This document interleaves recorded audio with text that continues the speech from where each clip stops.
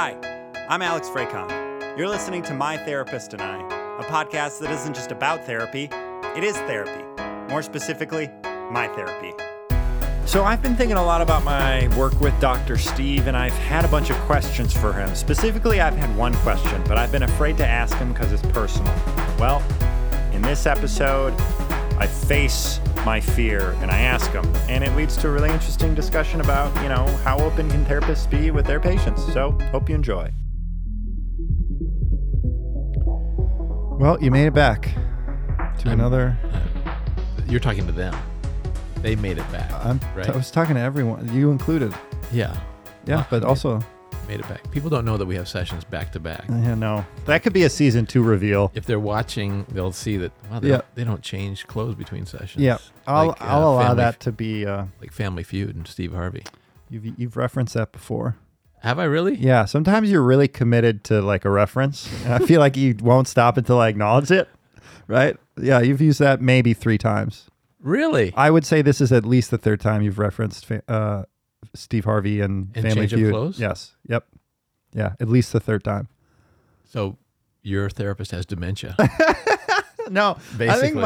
I think my podcast therapist just is really confident in their analogies and references. Is this going to go on? I was like, what are you doing? I'm having knee issues, Alex. So you get to... That's okay. Dr. Steve was just stretching his leg in a weird way for all you. I've had hammy issues and knee issues lately. Yeah. That's tough. I think it's a winter of... I started running outside now, but a winter of working on treadmills and stuff like that. And running outside. Running's not good for I need to get cycling again. Cycling, rowing. It's another one I've heard is pretty good. Get a row machine. Yeah. And I spent the whole winter of not playing. I had no hockey in the winter. Didn't even get on ice skates this past winter. Do you typically get on ice skates? Yeah. Oh, speaking of hockey, I've been, I want to show you this. Awesome. I blocked a shot. You did? Yeah, it was in the playoffs. And check out this bruise. Oh my God! Isn't that wild? I'll show it. Why did you block a shot? Are you wearing breezers at least? I am wearing breezers. However, and this is a fascinating thing with hockey, and I always see that the pros do this, and I'm like, what are you thinking, you idiots? There's the majority of your coverage is straight frontal, right? You got your shin pads, you got your breezers, you got your chest pad, but like hockey players, for whatever reason, to try and make themselves bigger, they expose more of their body that's completely unprotected, and that's where they get hit. And you're taught to just block a shot, go straight at the shot. Don't turn. That way, you're more protected. But for whatever reason in the moment, and I totally fell for this, I saw the guy winding up, and I was like, I got to block this. Okay, make yourself bigger. So I turned my leg, and I could have just been like this, and I would have hit my breezers, it would have been fine. But I opened up my leg, and he just socked me right in the completely unprotected part. Yeah. The inner thigh. Yeah, the places players get hit the most: inner thigh, inner ankle, like here, or there's usually your shin guards don't cover all the way down. There's like this part of your ankle, so you get smoked there. Yeah, I didn't know that you play every winter. I don't play in a league or anything. Yeah, you just skate with guys. Mm-hmm. Yeah. My dad wasn't a marathon runner, but he ran a lot, and he had to stop because his back just went to. I had to stop playing basketball because of your knees. Knees. Yeah. Fingers. I remember you saying right, that. Fingers. Another Steve Harvey reference. I don't get that knees, fingers. Don't just. I probably talked about fingers as many times as I you definitely showed me. The funk. Yeah. The jacked up pinkies. Yeah. And that's just from dislocating it? It's getting, I think the ligaments are all stripped out. Anyway, this is not why people pay to listen to our podcast. Yep. But if I recall correctly, last session you said, hey, Alex, I have a question for you for episode 2 of season 2. Yeah. So let's hear it. So my question is, what do you get differently from this therapeutic experience, if it is a therapeutic experience, than what you get from George or other people that you've been with? I'll use George's comparison because that's really the most recent. I talk about stuff that I can't logistically talk about here. Yeah. So to that end, I just get to talk about stuff that's bothering me a little bit more, bothering me that's related to other people. So honestly, I can be angry. Yeah. With George, and I can say stuff that I wouldn't say in public, right? Until you won't. There's things you won't say in here. Yeah, because it's not even truth or fact. It's just emotion. It's anger. Yeah. And so I express my anger more with George. But also, too, I get a much different sort of perspective, truthfully. That's what I'm asking about. Yeah. So what's the difference between what perspective you get from me and the perspective you get from George? Well, George, I've come to learn, is we're very similar in the sense that we're very vicissitude-y. Explain that. So, season 2, people may not know. For you new season 2 listeners, vicissitude is a word that Dr. Steve made up to describe. No, not at all. Not at all. This is your experience. I won't treat you like you're my brother. Like, wrong, stupid, dumb answer. Okay. So very philosophical. His approach to psychology and therapy is very much rooted in like philosophy, theoretical stuff, human nature, just like we love to talk about theoretical stuff. Why are humans motivated to think things like we talk? I mean, he put me onto a lot of interesting books. This is you and George. Yep. Yeah. He's always quoting stuff, and sometimes that stems into just literature. Yeah. And philosophers and stuff like that. So sometimes we can just get caught up in. It's a therapeutic moment for me because I don't get the opportunity to have those sort of in-depth conversations, and I find them fascinating. Yeah. But we start talking about the human condition and human nature and creativity and what it means to be creative, a creative human. Yeah. There's this book he put me on by Rollo May. Have you heard of him? He's an author. I'm pretty sure he's like a psychologist. It's in the 60s or something like that. But it's about the courage to create. And it's a fascinating, basically a psychologist approach, a take on creativity and how that affects the brain. And so I get that kind of perspective. It's much more vicissitude, which again, okay, just so sometimes endless thought and analysis. Okay. In here, I think I get a much more practical approach to thoughts, feelings, and it just feels much more grounded. Like with George, we're kind of up in the clouds, floating around. And here, I feel like we're much more like, okay, well, what are the practical implications of what you're talking about? Where the rubber hits the road. Yeah. Kind of thing. Yep. Uh-huh. Which I think I've alluded to, and maybe I characterized it in a different way. But for example, mastery and acceptance. Yeah. That was a phrase to me that was it resonated so well because it was like, hey, it's easy to just think about things endlessly. Right. What about just accepting and moving on?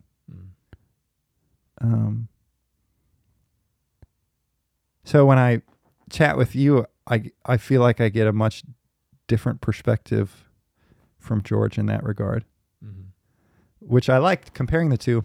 Yeah. Sometimes it's hard because sometimes I explain things and I just want you to say like, hey, that sucks. Or a lot of humans feel that way, but it's okay, Alex, you're doing a great job. Like give me a figurative like hug. Yeah. But also too, I like being grounded in reality and like not floating around in the clouds all the time, vicissitude land. Yeah. So in some ways, you get both of those things. Correct. Because I think you like what you're doing with George. I think yes. you enjoy those conversations. There are also times where I get frustrated. Uh-huh. And I'll get frustrated at George, and I'm like, sometimes I just wish I could go to someone who writes on a notepad and says, okay, here's what I think. Do this. Yeah. Which maybe there's some, I don't know, mastery. There's people out there like that. There's therapists out there like that, I think. But it's just been cool to have two different perspectives. It's funny you ask that because I have been meaning to ask you a question, but I've kind of been scared to ask you it. You got to save it for season 3. Yeah, sure. All right. I'm ready. Because, and also too, because like, I don't want it to be too personal. Maybe it's something that, you don't want to talk about on the podcast. So I'll just say, I'll ask you. And if you don't, I can edit it out. So like this, for example, conversation we're having right now, I could just completely cut it out. But, which defeats the purpose of the podcast. Yeah, well, unfortunately, I'm in charge. I'm the producer and the engineer, so I get to call the shots. And the sponsor. These are great mics that you purchased for us. Yeah, cool. We can thank Cool Story for that. But in terms of like perspectives, I get the impression, just based on our conversations and you talking about sort of your past growing up, that you're probably a lot more religious than I am. Maybe. And I'm curious. I don't know like the proper way to ask, but like, does that impact your perspective at all, or like? It would have to. Yeah. And I sometimes think it's vastly. You're the only person right now that I know who's like ever been on a mission or anything like that. And I don't have any of that in my life. And I think about like, one might say, oh, that's a traditional way of looking at the world or something like that. I don't know. There's lots of people. I don't know. It's just been a fascinating thing for me because like, it's very much not the antithesis, but different from how I look at the world and who I interact with and stuff. Yeah. Yeah. So did you ask your question? No, I didn't. Okay, you got to ask your question. So are you like a Jehovah's Witness or? I'm not. Okay. Are you a Mormon? I am. Okay. Yeah. Because I was talking to Hank and he was like, so he was in a mission? I was like, yeah, what does that imply? Does that, and so there is a saying in Finland that the only two people who learn, there's only two groups of people who learn Finnish. Who? Finnish babies and Mormon missionaries. Like it's such a crazy language. Yeah, that's funny. And everybody I know who went there on their mission is enthralled and enamored with the language. Do you do a lot of like, is Finland a popular place for Mormons to do their mission? No. So that could be said about any country with a complex language, because in theory, Mormons go all over the world. They go all over the world. Well, but there's not that many countries whose language is as complex as Finnish. There's like Navajo and and Japanese. I mean, I can tell you. I think I have Hank's last name. I still to this day can't pronounce it. It's got like 15 letters in it. It's remarkable. Let's see if he's in here. No, it's just Henka. I didn't even bother putting in his last name because it's impossible to spell. So, yeah, I mean, the reason I ask is because a part of me has been thinking about this. I'm like, well, that would align in terms of he might not spend his time thinking about all these things that there's no answers to, because I don't know, without sounding judgmental, it's like I always assume that people who ascribe to certain religions, they like kind of have more things either figured out, or the religion compels them to not think about it so much. Or the religion has figured it out for you, so you don't have to think anymore. You can turn it over to a matter of faith. Yeah, I bet there's a lot of that. Yeah, in my life. So that's why, in George is the complete opposite of that, right? He's like, well, absolutely nothing is certain. There's no guaranteed anything. So let's talk. Anything's possible. Let's talk about it. But I feel like I embrace that as well. I think so too. Yes. We had a conversation about space and the universe. Yeah. So yeah. But also I don't remember that. Did I mention Steve Harvey at all in that conversation? Well, I forget what prompted it, but we were talking about the soul and spirit. And we talked about how like the most common element in the universe is also the same most common element in human beings, which is carbon. Mm-hmm. We were talking about that kind of stuff, and that's all like big brain stuff. And so it all kind of left me confused, because to your point, I was like, yeah, we talk about philosophical stuff. He can do both. Yeah, but I mean, based on my limited knowledge of the religion that you practice, based on the one South Park episode I saw. Did you watch that, by the way? I don't really like South Park, but but I know I have a lot of friends who do, a lot of Mormon friends who do. And the guys who created South Park also created the Book of Mormon movie. I went to the play, which I thought it was a little overrated, honestly. Everyone thought it was hilarious, but I was like, well, I mean, it's okay. Anyway, I've been meaning to. I've been sort of not struggling with it, but it's like it's a conversation I've wanted to have, but I didn't want it to be. It was none of my business, kind of a thing. You know, in the typical, I actually think it is your business as a client. I think it's your business to wonder about your therapist and wonder where their values and values and standards and things like that are. Where they and maybe even where they come from. So I've got a number of clients who, over time, from stories or they've known people who are the same religious orientation as I am, and they'll ask, "Are you Mormon?" I'm like, and I don't mind talking about it. I think the traditional way that therapists are trained to answer questions about their personal lives is... Why is that important to you? Why is that important? Yeah, you've been to enough therapy that you know what the question and what the response is. Why is that important? And this is really about you, Alex. This is not about me. And does it matter to you whether I'm Jehovah's Witness or Muslim or Mormon or Catholic or whatever? Yeah. And to your point, for me as a patient, it does matter, but not in the sense that I get like angry or anything like that. Yeah. More so as like, I want to know where they're coming from, or if they have a certain set of beliefs, or if there's anything that sort of, what their principles are, what influences their thinking.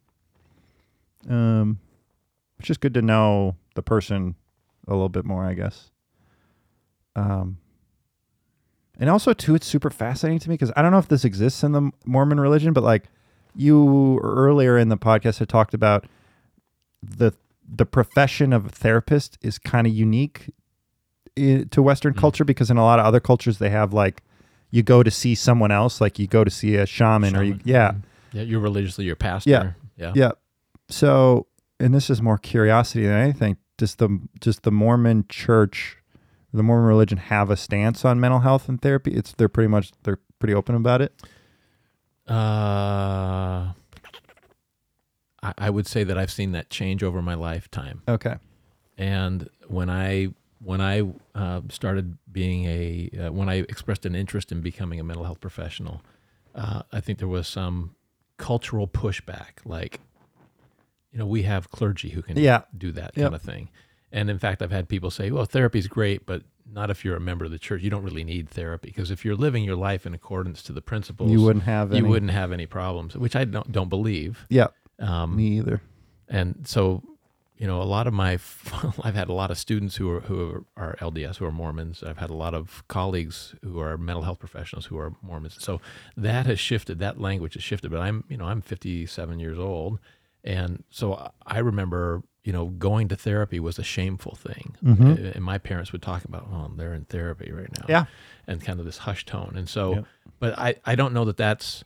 How much of that is LDS Mormon culture? Because I grew up in Canada. I don't really have as much of that Mormon culture as maybe somebody from Utah might have. Sure. Which is kind of the hub of Mormonism. I know little about it, and that's what I assume. That's what I think of when I hear it.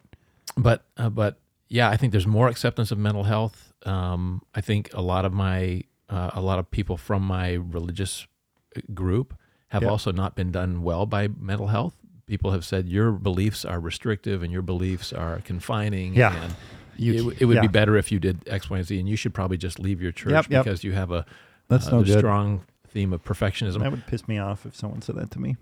Yeah, and it leaves people who are in religious communities like, well, where do I go for help? If I go here, you're telling me to give up this thing that's very important to me, and if I go to my religious leader, they're not open to the secular things that I need to be talking about. They just hit me back with religious dogma or that would be very isolating. Can be. And it's also extremely ironic because it's the exact opposite of what therapy is supposed to be. It's supposed to be a place where anything and everything can exist at the same time, as opposed to like, nope, I can't help you unless you ascribe to this certain beliefs that I have. It's like the complete opposite of therapy, in my opinion. It's like we claim people who are not really like, I'm going to be a representative of non-affiliated people. It's like we claim to be the most open-minded, right? Because we don't ascribe to any one set of beliefs. Yet we would pass judgment upon a person, be like, "Ooh, I can't help you unless you ascribe to my lack of, belief system." Yeah. Which is super ironic and silly.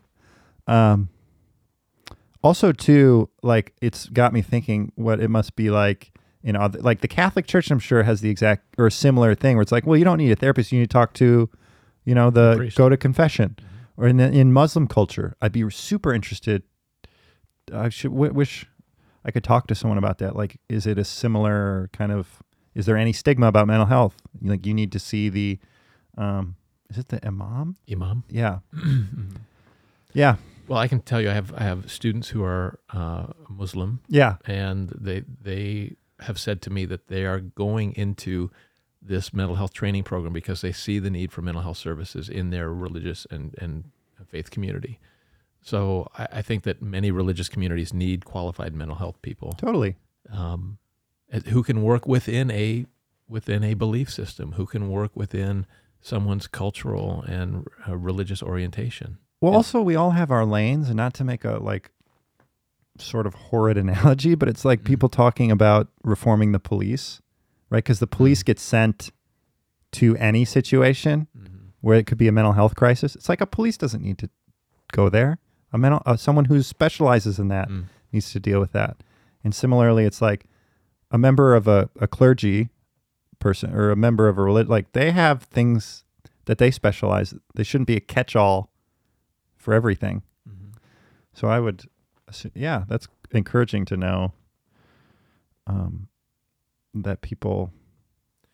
So do you worry at all? Do you give thought at all to, well, how much of Steve is influenced by this organization that calls the shots in his life, or that tells him there's a certain way to live, and so now I'm getting some watered down version of Mormonism that he's peddling to me. Great question. I would say it's like 25%. 25% worry. Yeah. Okay. And 75% just like other insane curiosity. Like there's so many like potentially offensive questions I want to ask you about. About the stereotypes of Mormonism and stuff like that. But I have obviously been just analyzing you every time we sit down. Yeah, I feel it. But like, I'm capable of making decisions based on people far beyond.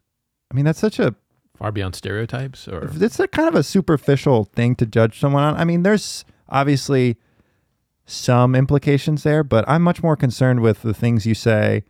For example, I think the only time I ever got pissed off was when I felt like you were bored with what I was saying, or when I felt like you weren't like coddling me as much. You're not coddling me, but like being warm enough to me.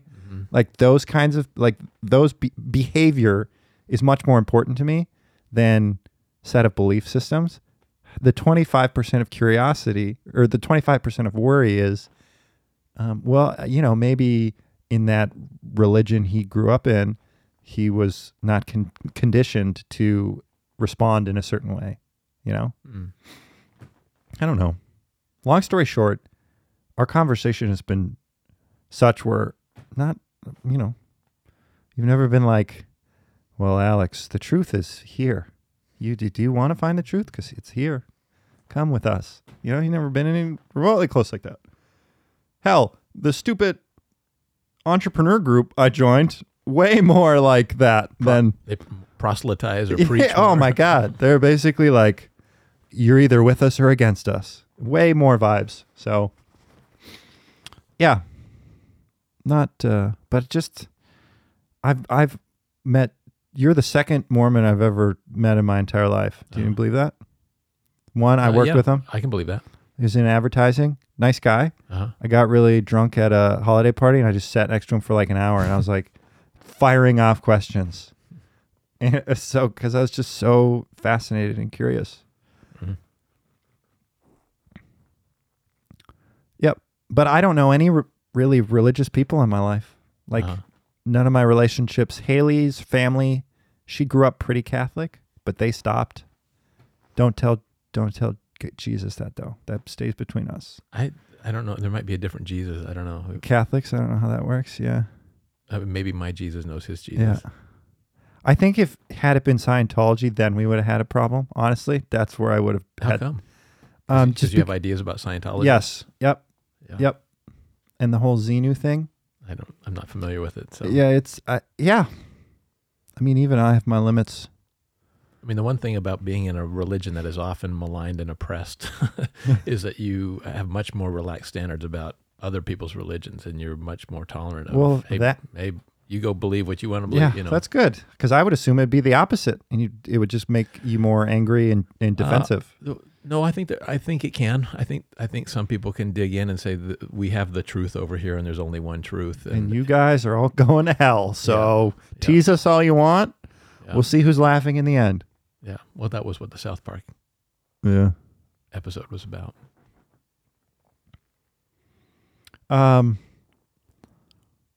Yeah, it's cool. I enjoy having a new perspective in therapy. Yeah. And I don't know how to describe it. I wouldn't describe it as, I'm not like, well, I have George and then I have my Mormon therapy. I wouldn't describe it that way. Right. But maybe it's, you know what it is? It's the Canadian thing. That's what it was. I knew something was off. The Canadian who hadn't played hockey. It makes sense. The second you're like, I grew up in Canada, it's like it clicked. Yeah. I wish I had a better way of articulating, but like, I don't know if pragmatic or practical approach. But this was something you've been thinking about for a while. Yeah. Yep. And wondering. You talked to Hanka about it. You talked to maybe some other people, maybe Haley or whatever, and didn't know how to ask.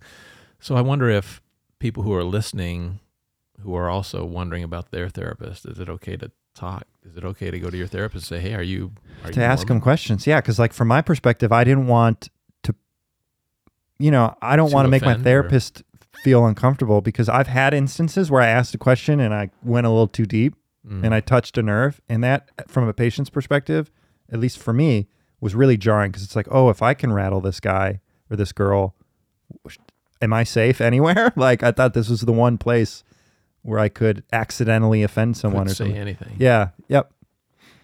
That's a great point. Yeah. I mean, there was one time we had one session and I asked a question or I made a joke and he was like, no, or something. I was like, oh, okay. All right. I'm sorry. I really, I don't want to do that. I don't want to last thing I want to do is make someone uncomfortable. So it's so like, curious. Yeah. So curious about what that was. Me too. I think I made a joke about their intake form being like, there was a bunch of misspellings on it. Yeah. And sacred ground, brother. And he was like, please do not bring this stuff up. I don't do that. I was like, oh, okay.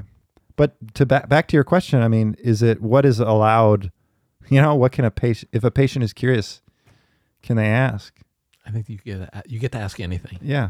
I think, like you said, this is a place you get to ask anything, but you also don't get to control what the answer is, right? So if your client, if you say, well, Dr. Harris, how often do you have sex? It would be, please don't answer that. No, those are questions that I've had before. Like, what's a normal amount of? I would feel so uncomfortable if I asked a question and it caused you to feel uncomfortable.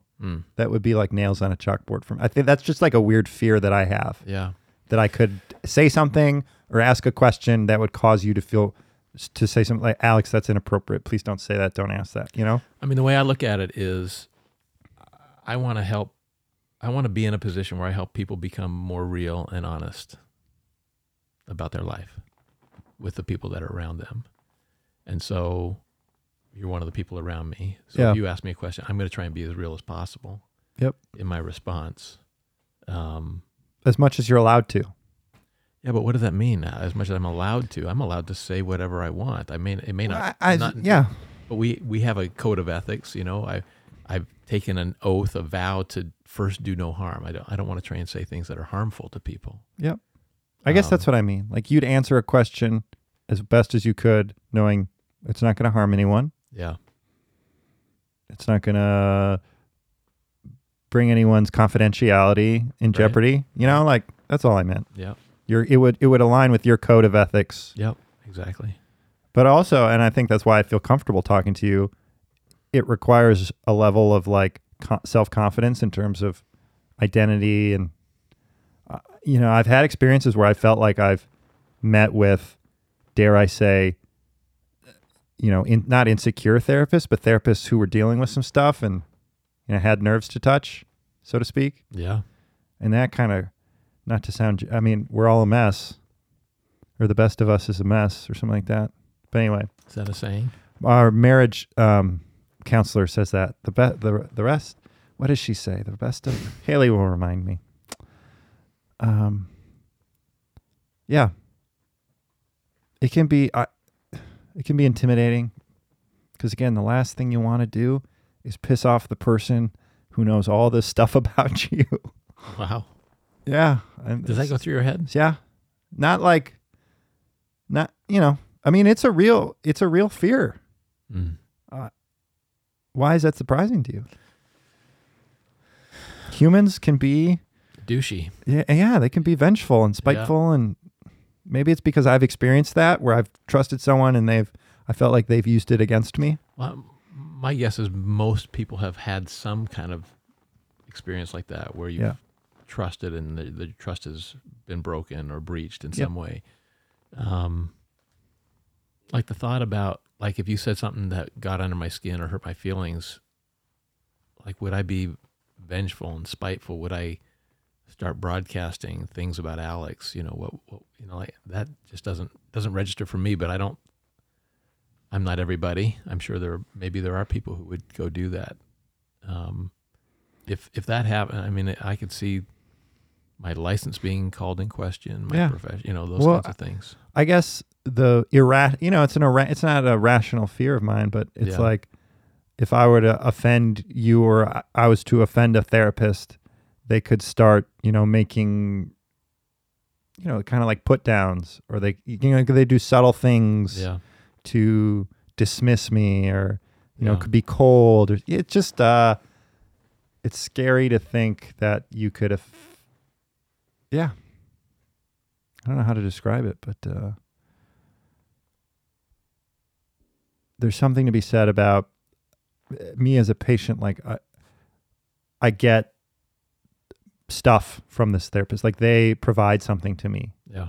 And for them to cut that off, it could be out of anger or something. Yeah.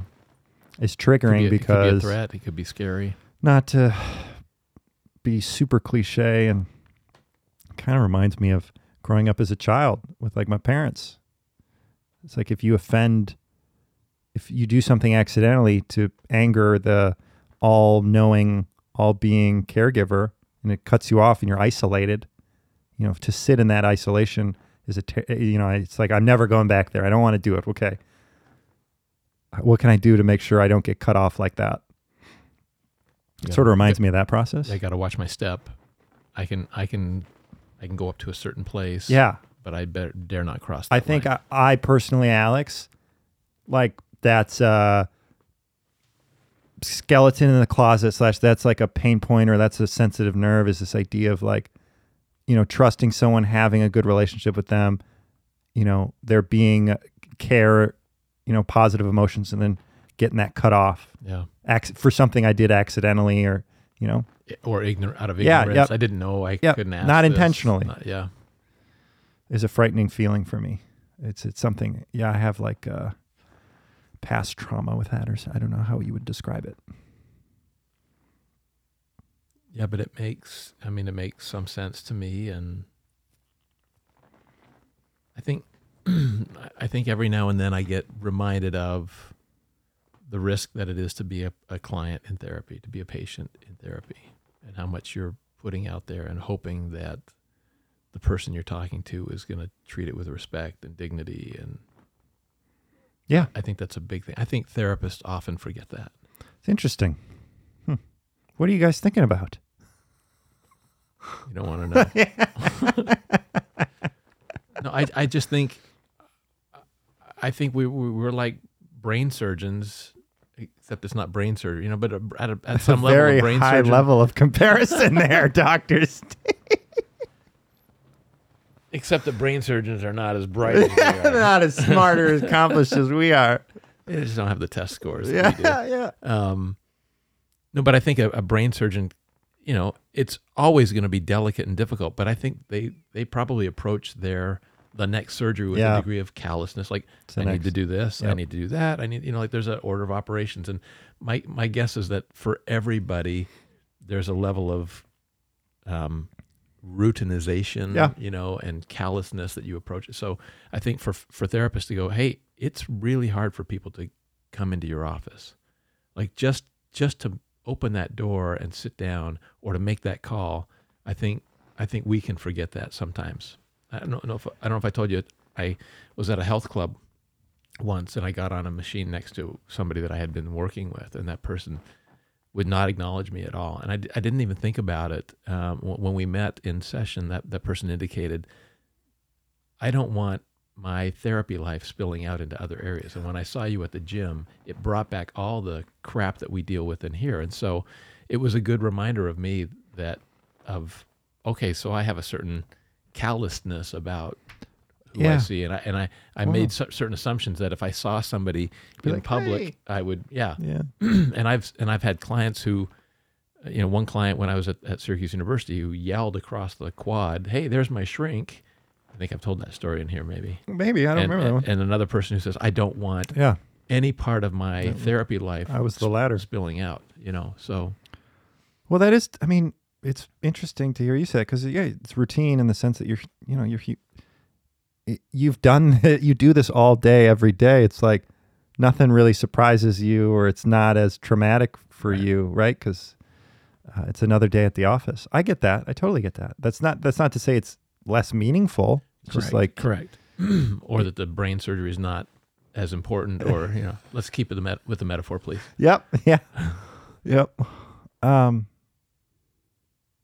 Also, too, it reminds me of like people have asked me, "Oh, do you want to be a therapist?" I'm like, "No way," because I can't imagine doing that all day, 10 people a day, and I know some therapists are totally overbooked. It's like, how do you juggle all that? So I understand. Yeah, we have this thing called compassion fatigue in our field, right? Yep. I get in my field worn out. Decision created. Like I get sick of thinking of stuff. Yeah. Because I'm just coming up with, I get fatigued all the time. I can only imagine dealing with, let's say you meet 8 people a day. It's like, oh, these are 8. What if they're 8 really intense conversations? That's my day. Yeah. Yeah. No, and there's no amount of ChatGPT can get you through it. For now, dude. For now. Yeah, you better wait a week or two. Yeah. I just had a conversation with my intern this morning, and I was like, I want to impress upon you, ChatGPT is no joke. And we started going through his tasks with ChatGPT, and I was like, dude, the sooner you can master this thing, the less replaceable you will be. So it in my field, like ChatGPT replaces entry-level creatives. That's what I hear. So I've heard that from a buddy of mine who says he could replace 2 or 3 of the people on his line with ChatGPT. So not to totally shift, but it's like, to me, the focus is, okay, young people should be mastering. I know how to manage ChatGPT.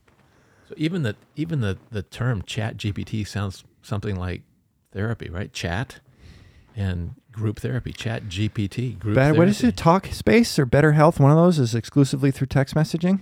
Yeah, I don't know. One of them is, and you find a therapist and you just text with them. And what's to say that could be a bot? It could be Siri or Alexa. I chatted with one for this purpose. I was like, okay, let's see what their chops are. And I was like, hey, can I talk to you about my anxiety and stuff like that? And it was like, sure. And I was like, I started asking about books that I had read, and it knew them. Read everything. But that's for another day. We'll worry about that later. We need to wrap up. Yeah, we do for today. Yep. So, well, thank you for letting me ask questions. Yeah, ask away. And And I would think that if you had questions about questions, ask that too. Yeah. Well, I'll think on that for our next session. Okay. Until then, change of wardrobe. Think of how you can bring Family Feud back up again. I'll be really excited to hear that for the 11th time. And everyone else out there, stay happy.